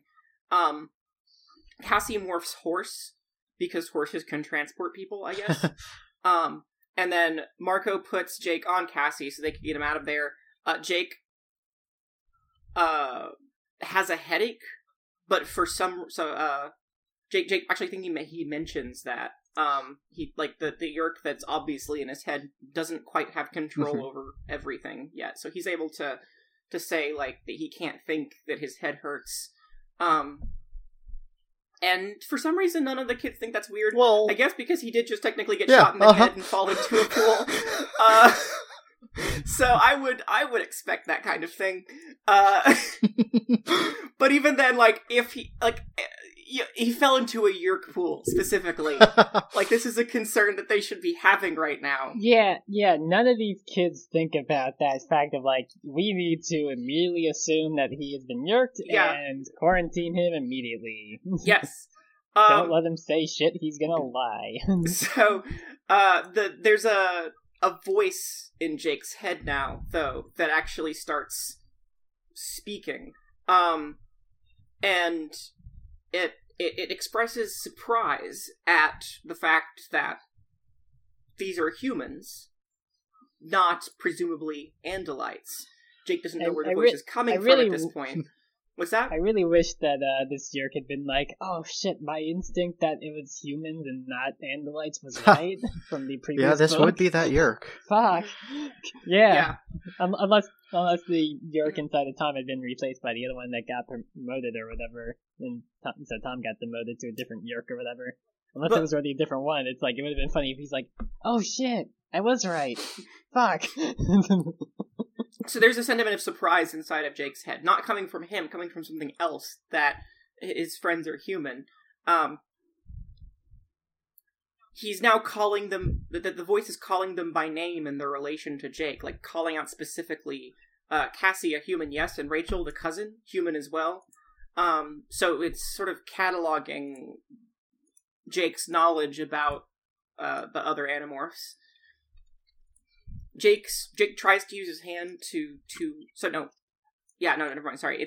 Jake's hand tries to pull the coat away from his face without his permission. The hand is moving on its own. When Jake reaches full cognizance, he realizes that he's now in a forest with Cassie. I think she's still in horse morph at this point. He tries to say her name, but he can't. And the voice in his head tells him not to struggle because it's pointless. And at that point, Jake realizes that he's now a controller. And it's, he's obviously terrified and revolted by that fact. I like the line, put that primitive human brain to work, Jake. Jake the Animorph is sneered. Jake the servant of the Andalite filth. And it's just, Yerks are so amazing. They're just so extra all the time. They're so extra. They're so, arrogant and just a really satisfying way. They cannot move that dial off of 11. It's just always set to there in terms of how fucking over the top. There's always maximum supervillain, just. I mean, that would explain exactly why this Yerk fully lets Axe know that it's it is a Yerk. It's not Jake. Hey, don't get ahead of me. I know, it's just, the Yerks are so fucking dumb. Yeah. They luck out in such a easy break so early on into the invasion, and they fuck it up immediately.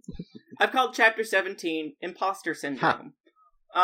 So Jake screams in his own mind with horror, as the mocking present taunts him with false congratulation for figuring this out.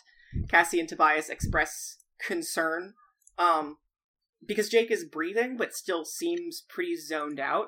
Cassie seems to think that, could have a concussion. And yes, that's a concern they should definitely have. They should also be concerned about Jake being a controller.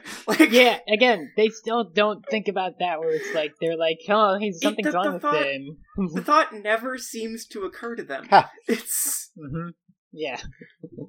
And it's like, just, he fell in the pool. Your first concern, besides the fact that he's, like, having trouble breathing a little bit, should be, yeah, he's been yerked. Well, at this point, the yerk gloats some more, that it can now tap into all of Jake's memories, and use that to impersonate him. Right now, it's really just using that to taunt him, and it will not really stop doing that. This particular yerk, at least, seems to be very focused right now on beating down its host, which maybe is actually a practical thing. I mean, yerks might need to do that sometimes in order to actually, maintain consistent control. They might need to verbally abuse their hosts in order to break their will. I'm not going to say that it's without practicality. So this is where things start to get kind of interesting. Jake screams at the yerk to get out of his head. The yerk responds that would never leave such an interesting host, and then uses the same ableist slur that Tom used as a nickname for Jake. Sure does. Which Yay, the 90s. Yep. Which is how Jake realizes that this is the yerk that was controlling Tom. Cassie is continuing, the kids are outside of this particular conversation, continuing to implore Jake to speak with them in some way, to somehow interact. But both Jake and the yerk are busy. The yerk reveals that its name is Temrash 114, recently promoted from Temrash 252. Previously in Tom's head, now selected to infest the governor. However, I think at this point, it has found a better home. Yeah. Just a quick note, in our copy and in the original printing, Temrash 114, the name is done with lowercase letters. In the future, that will be capitalized because it's part of the name. Interesting. Yeah, it's capitalized in the PDF I was reading. It is not in mine, so I don't know what's up with that. I find it weird they spell out the numbers at all.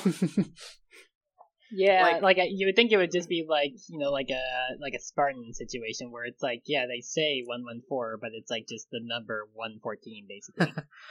Anyway, something that I'm wondering about here, this yerk says that they've been selected for a specific host, the governor, but yerks are blind and deaf in their natural state. How would, if there were 100 yerks in that pool, how would they know who should go into whatever head was shoved in there? Maybe there's some kind of, system that announces things in, because they can communicate. They have, a electrical impulse thing that they can use to at least talk to each other. Maybe there's, a PA system. It's like, this host is now being presented at the pool. Please. I'm thinking of a train station where it's the host has entered the pool. Please board in the order of your importance and your designation. And Temrash is like, well, fuck y'all. Or Temrash 114. Please report to the dock. That kind of thing. You know what I mean? And then but he's like, oh shit, I'm at the other end of the pool. Fuck. Hang on a sec. I gotta warm myself over. Wait. I feel like yerks are probably kind of fast in water, They're fast enough to jump out of the water into someone's ear. Sure. That's fair. I don't know again why I was defaulting to the sound effect of King Zora scooting over in Ocarina of Time when you give him the letter. In terms of yeah. So we hear more taunting as the yerk threatens to reveal all the Animorph secrets to Visser 3, naming each of his friends in turn, including Axe, the Andalite filth, quote unquote. At this point, the kids are considering bringing Jake to a doctor, but then Jake's voice speaks, without him telling it to. It's Temrash, and Temrash tells the others that he's fine, Jake is fine. Cassie, lying. Cassie protests since she thinks that Jake might have a concussion instead of the super obvious thing that's actually happening. Temrash, to be fair, he did slightly get hit by a bullet, so it's like, well, he probably at least has some head trauma of some sort. Yeah, Temrash responds with the incredibly weak excuse that a doctor might somehow be able to tell that he's an Animorph, which, I can't think of a better thing for Temrash to say, but it's not a very good thing. You know what I mean? Yeah. Like, it's like, oh, he might find leftover roach DNA. It's like, what the fuck, my guy? You Yeah. wouldn't just immediately default to, like, he might see that just some part of our DNA is all jacked up because we can turn into animals. That's No, not what the roach in doctors... particular. It's not what doctors no. usually do. Like, I mean, yeah, to be fair, no. But it's like, he's still gonna come up with a better excuse in this moment rather than just being like, but he might see him part roach and part tiger and part dolphin. Tobias leaves to find Rachel and Axe at this point. They're still not there. Timrash suggests they split up now that they know the two are, once they know the two are safe. The ulterior motive here is so that he can leave and, like, just ditch these guys and then go back to Visser 3 and tell them all of their dirty secrets. Of course, idea that the impetus that he gives the other kids is that, you know, now that the Yeerks, now that they have hurt the Yeerks so badly, they should like split up to keep them from finding them. But Marco, at this point, we get the indication that, like, Jake can actually feel the Yeerk rifling through his brain, trying to find information he can use to manipulate the others. Marco notes that the Yeerks probably have no way of finding them at the moment. In order to do so, they'd have to have an organized search, which would take time to organize. So they're probably fine here for now until Rachel and Axe get here. Timrash continues to argue they should split up for the sake of Axe, and because the Yeerks will be mad that Jake, quote-unquote, parboiled so many of them. And at this point, Jake notes that the Yeerk is using the exact inflections and words that he would have used, which explains why the Yeerks are as good at infiltrating as they are. Not saying they're good at it, Yeah.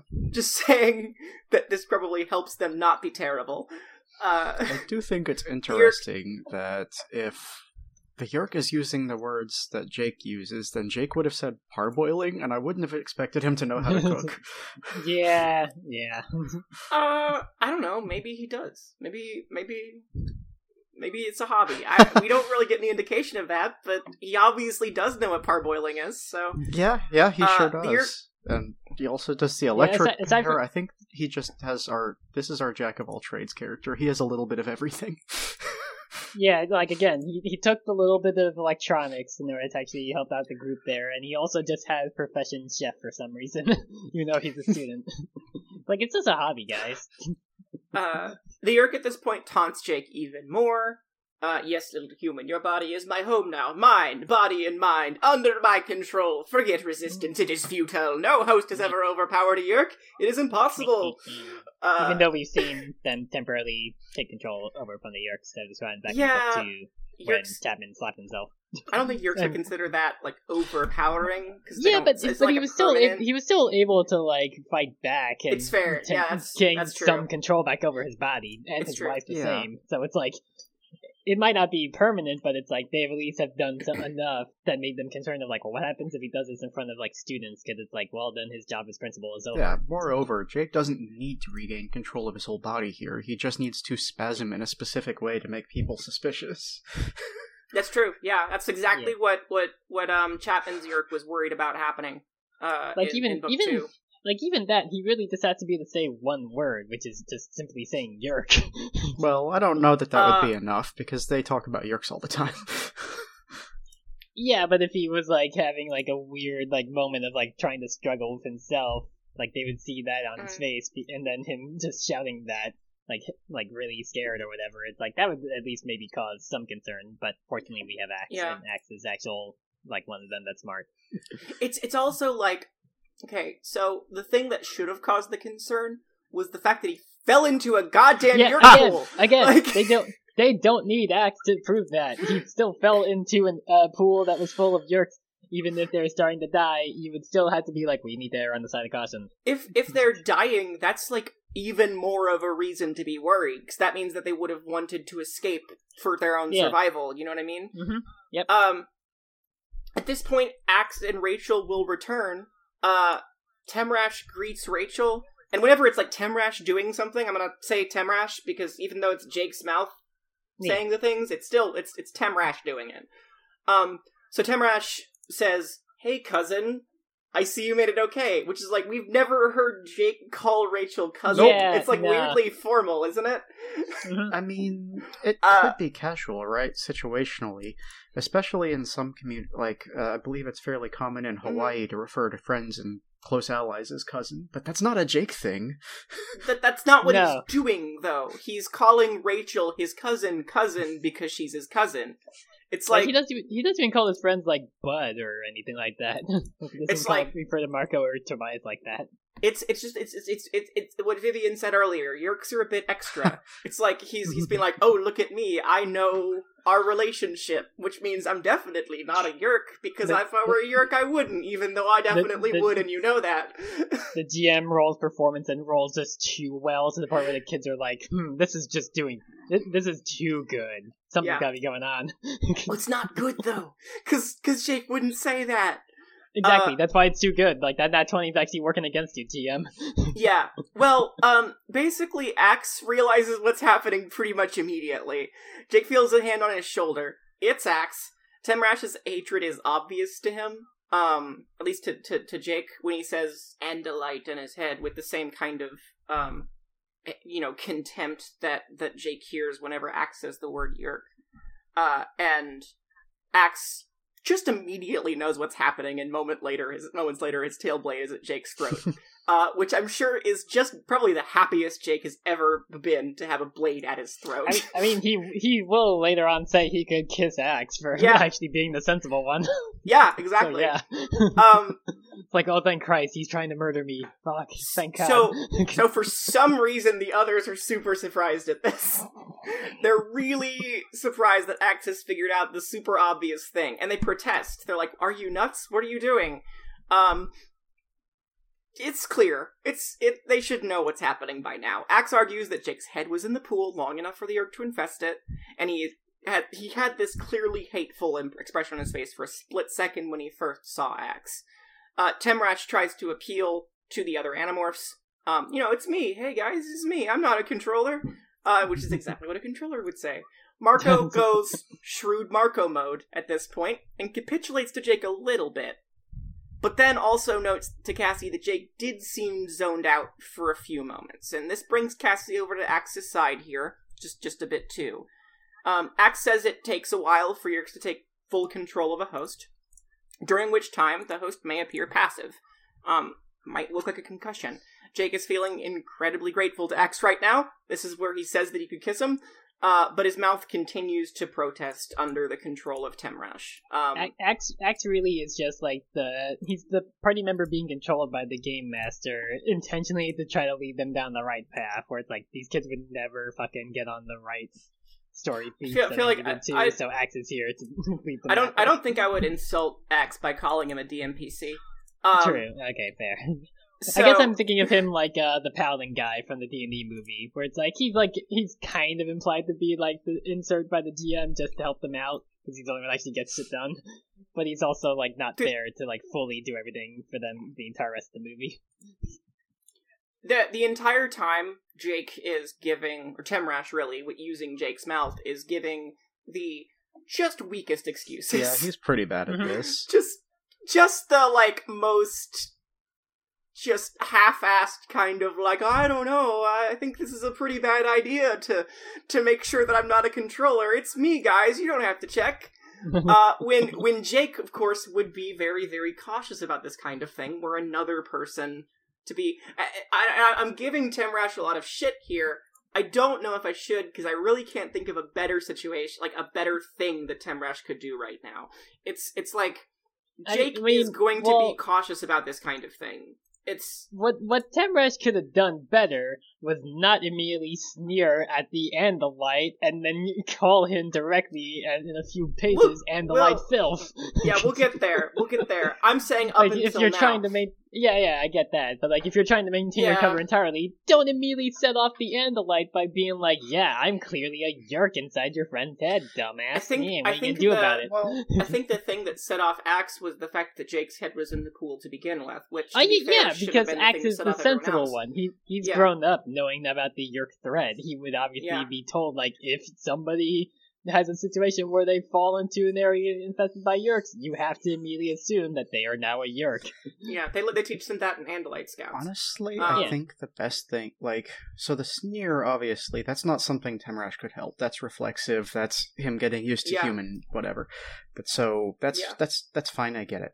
But if Temrash wants to get out of this situation, I honestly think the best thing he could do is say, okay, yes, you're right, we need to hold me for a few days to be sure, because then he's going along with it, and a Yeerk wouldn't do that. Yeah, exactly.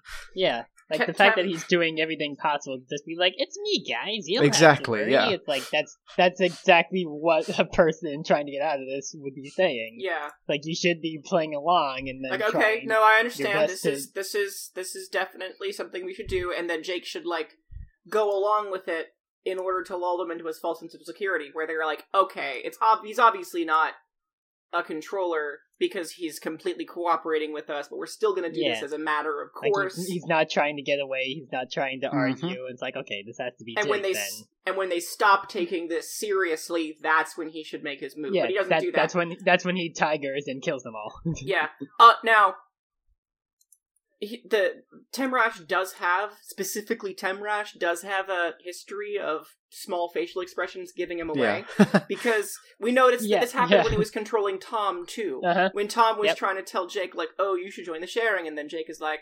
And then there's a moment where Tom just has this contempt and arrogance on his face toward Jake. So really, in overall, Temrash is just bad at this. Yeah, well, I mean... like, how's this guy gotten his, like, promotion to be put in the governor's head if he's just terrible, like, maintaining KFAB?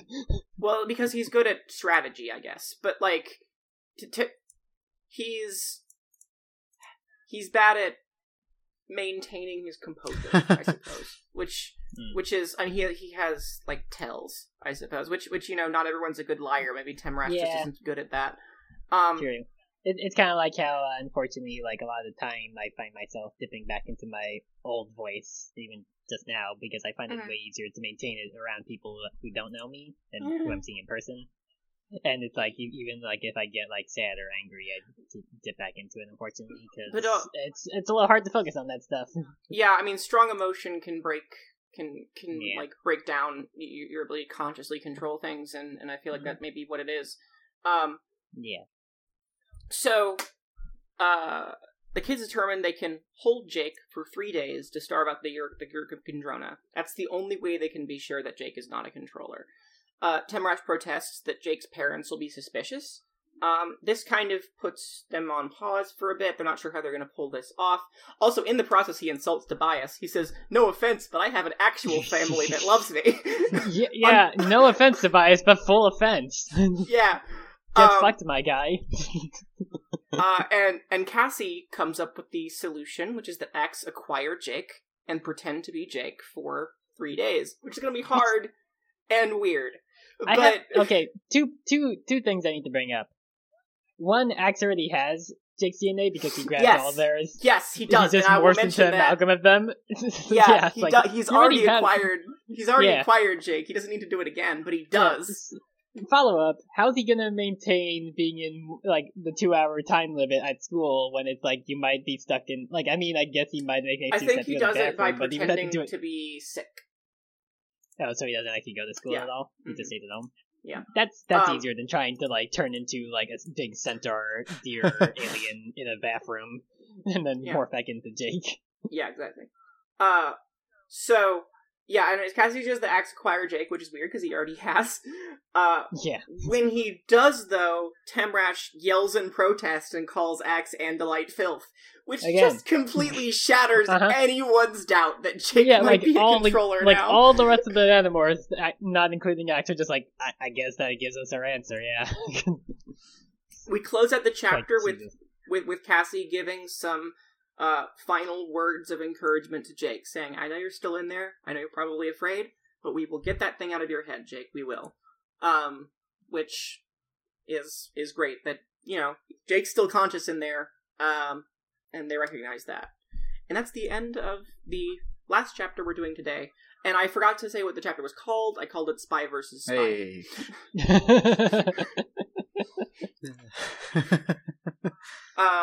And yeah, so that is the end of chapter 18. Next time I think we will finish this We book. sure will. Capture. We'll be heading straight for the end. Yes. Yeah, we got exactly 9 left, so we don't have to have a bit of a shorter one for once. And I will say, shit gets wild. we get the first appearance of arguably the actual villain of the series.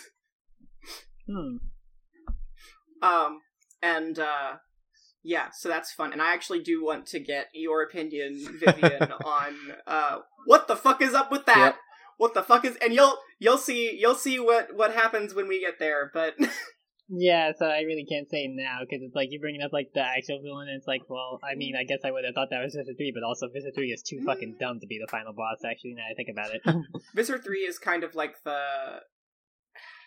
it's weird. Visser 3 is... He's like a way more incompetent Darth Vader, and then, like, I guess this real guy is gonna be the Palpatine, where it's like, well, he just sits around on his ass most of the time and just cackles. Visser 1 is... Visser 1 outranks Visser 3. Yeah. Because Visser 1 is Visser 1. But, and there's Visser 2 too somewhere, but we don't really meet Visser 2. Yeah, I don't think Visser 2 is ever a thing. That's surprising that we never meet Visser 2, considering that 1 and 3 are such important characters, with 3 being in every book and 1 being Marco's mom, that they just never introduced 2. Yeah, I think they might mention Visser 2 a couple times, but I don't think they ever actually see Visser 2 in person. Okay, that is not true. Visser 2 does appear in 1 book. Okay. What's Visser 2's host? Is it Ahura Bajir? I don't think I can say that, I'm sorry. Okay, that's fine. You won't see it coming, though. Yeah, I don't remember Visser 2. It might not have been in one of the books that I read. But yeah, so... what did y'all think of the middle part of this book, kinda? I think that it definitely took a while to get to the actual thing the book's about. It took pretty lengthy amount of time, because it's like past the halfway point, and it's finally the Yerk is inside his head. Well past the halfway point. And I feel like this is kind of the point of the book, is the whole Jake gets Yerked, how are we going to deal with this kind of thing. I honestly kind of wish that this had been the first 9 chapters of the book, because I feel like they could have done that real easily and just skipped the Roach thing, right? Yeah, exactly. Again, like, bringing up what I mentioned earlier, like, why would they waste time with roaches when they're like, oh, we can morph flies. Flies are way harder to hit and way harder to see and are more maneuverable than shitty roach wings. Like, you could have cut out, like, 3 or 4 chapters at minimum, probably actually more than half of them that we read last time, and just jump to this and be like, oh, Jake fell in the Yerk pool in, like, chapter 8. Oh, no. Yeah, I mean, obviously we have to skip over the thing at the top of this chapter about getting roach sprayed, but I feel like we can do that pretty easily. We add in the recap chapter, and then we add in an excuse for them to know about this. Maybe Jake overheard Tom talking about it on the phone, about the hospital, and they just want to go check it out, and boom. Yeah. It could have been, like, a little bit hastened to get to this stuff and then, like, really dive into these, presumably 3 days of, like, the Yerk slowly dying. Yeah, because this is the thing that I'm really into, right? I want to see more of Jake as a controller. I think that is a fascinating way to do this story. And I just don't... According to my PDF, we have 6 chapters left. I feel like that's not enough time to get what we need out of this. Oh, weird. I thought the PDF said there was 9. The thing is, they're going to... Like, I see up to chapter 27. We pretty much know how the rest of this book is going to go, simply by we already know what they plan to do. We know that because Jake is in future books, there's going to be... they'll succeed. Spoilers. I mean, well, it's obviously. It's obvious, you know. So we know what the next 6 chapters are going to be like. We know what's going to happen in them, basically. There's going to be, like, there's, like, plans and stuff and scheming and whatnot, but... Weird. Okay, I just scrolled down, and the last chapter is 25, but the top of the PDF says 27. What the hell? I don't know. There's 7 chapters left and not 9. What the heck? Oh, well, I guess what is up with these uploads sometimes? Yeah, I guess we can do it like 322 or something like that. But yeah. So, or 223. Well, if there's 6 chapters left, then that's just 2 of these. Yeah. So, like, but like the thing is that 25, that's 6. The other issue is that if we have a book where Jake is a controller, we really can't have anything more happening than Jake being stuck in one place while they keep the Yeerk there. Because if he gets out and is able to get back to the other Yeerks and tell everyone about everything, that's basically game over for them. At this point in the story. Yeah, and we obviously have 60 books after this, so it's well, obviously that ain't gonna happen. So the only stories we can tell with Jake as a controller, realistically, at this point in the series, is Jake as a controller stuck in one place, not talking to the other Yeerks. You know what I mean? Mm-hmm. Yeah, I mean, again, it would have been obviously different back when these books were first releasing, where it's oh, what's going to happen here? When it's well, back then, I don't think they had said from the start there's going to be close to 70 of these goddamn books or something.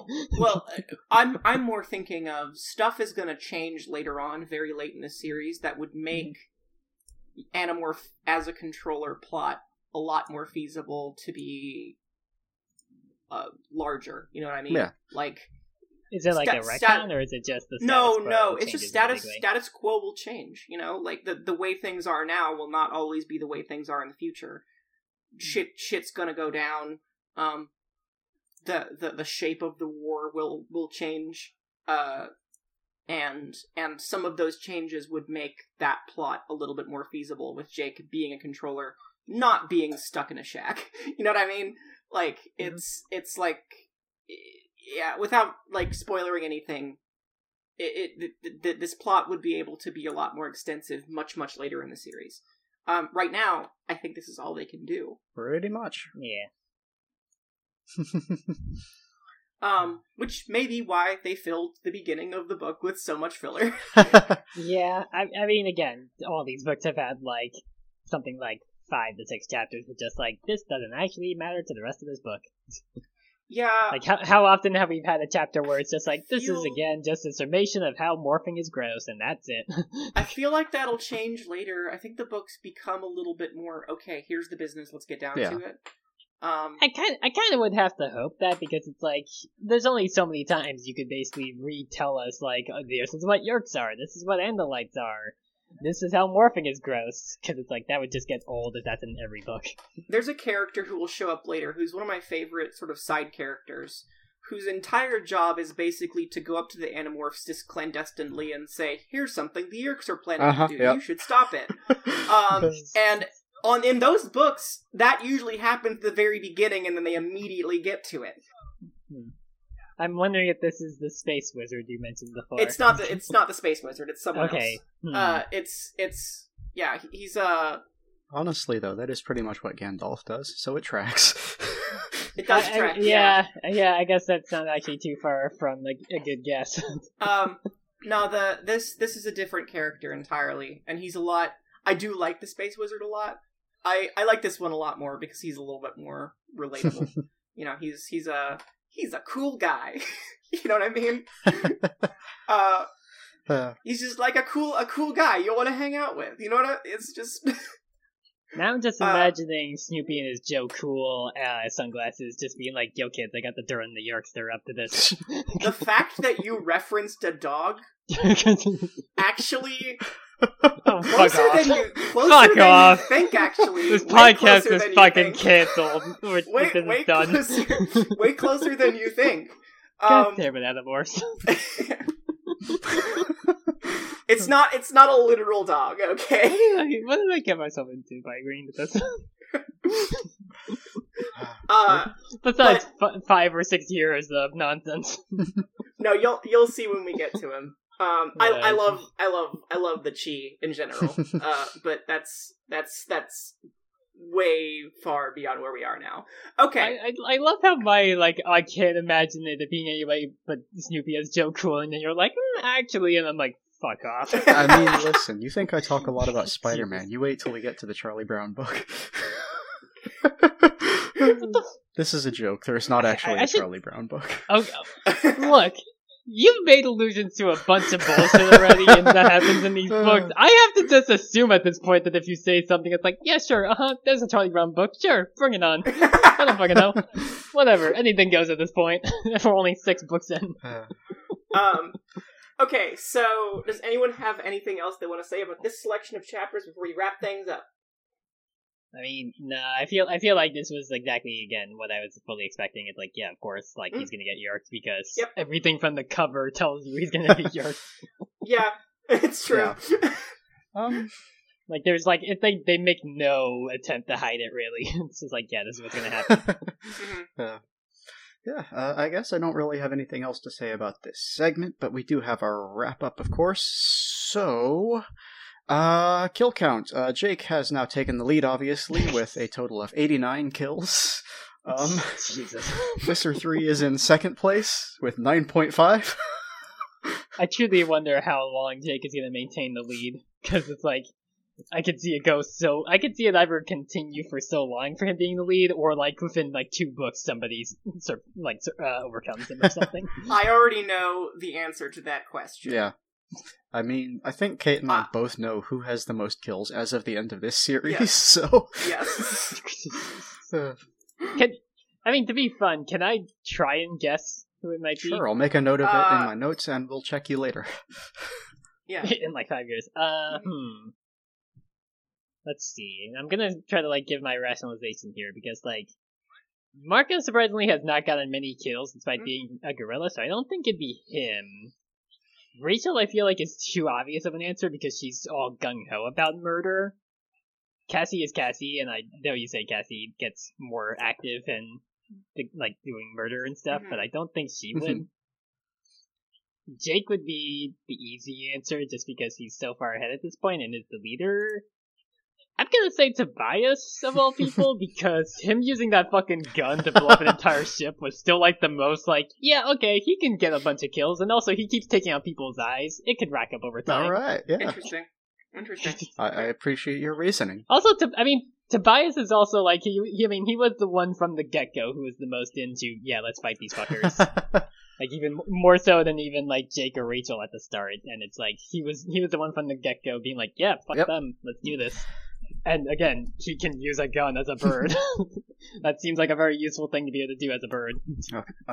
I'm just going to go ahead and run down the entire list, because we haven't done that in like 2 months now. So for the moment, Jake is sitting in first place at 89. Visser 3 is in 2 with 9.5, so good job making like almost just barely not 10%.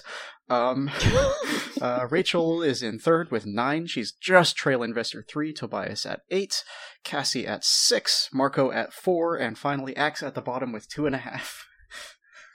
Oh, I didn't give...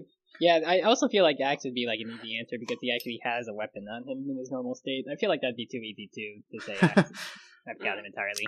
Thermal's count remains at 30 because we haven't had any for a couple books now, which is very weird. And Don't Call Me Prince is at 2. Alright. Okay. We'll get to more thermals. We have a Tobias book coming up in 2 books. I believe, unless there's something else, we have one thing left to say. Yeah, there's not really anything left to say, but that Zero did nothing wrong. Zero did nothing wrong. I swear, Zero is this dog you're alluding to. I'm gonna say that Zero did everything wrong. But for the moment, I guess I need to say he didn't. She didn't. They didn't. I don't know Zero's pronouns. Zero's not the dog. I wish Zero was the dog. That would be great. I mean, to be fair, again, you made a point that saying that there was a dog, so it's like I was like, okay, you keep saying Zero. I have to assume Zero was the dog at that point, but at least you already confirmed no. Zero's pronouns are he, him. Bye!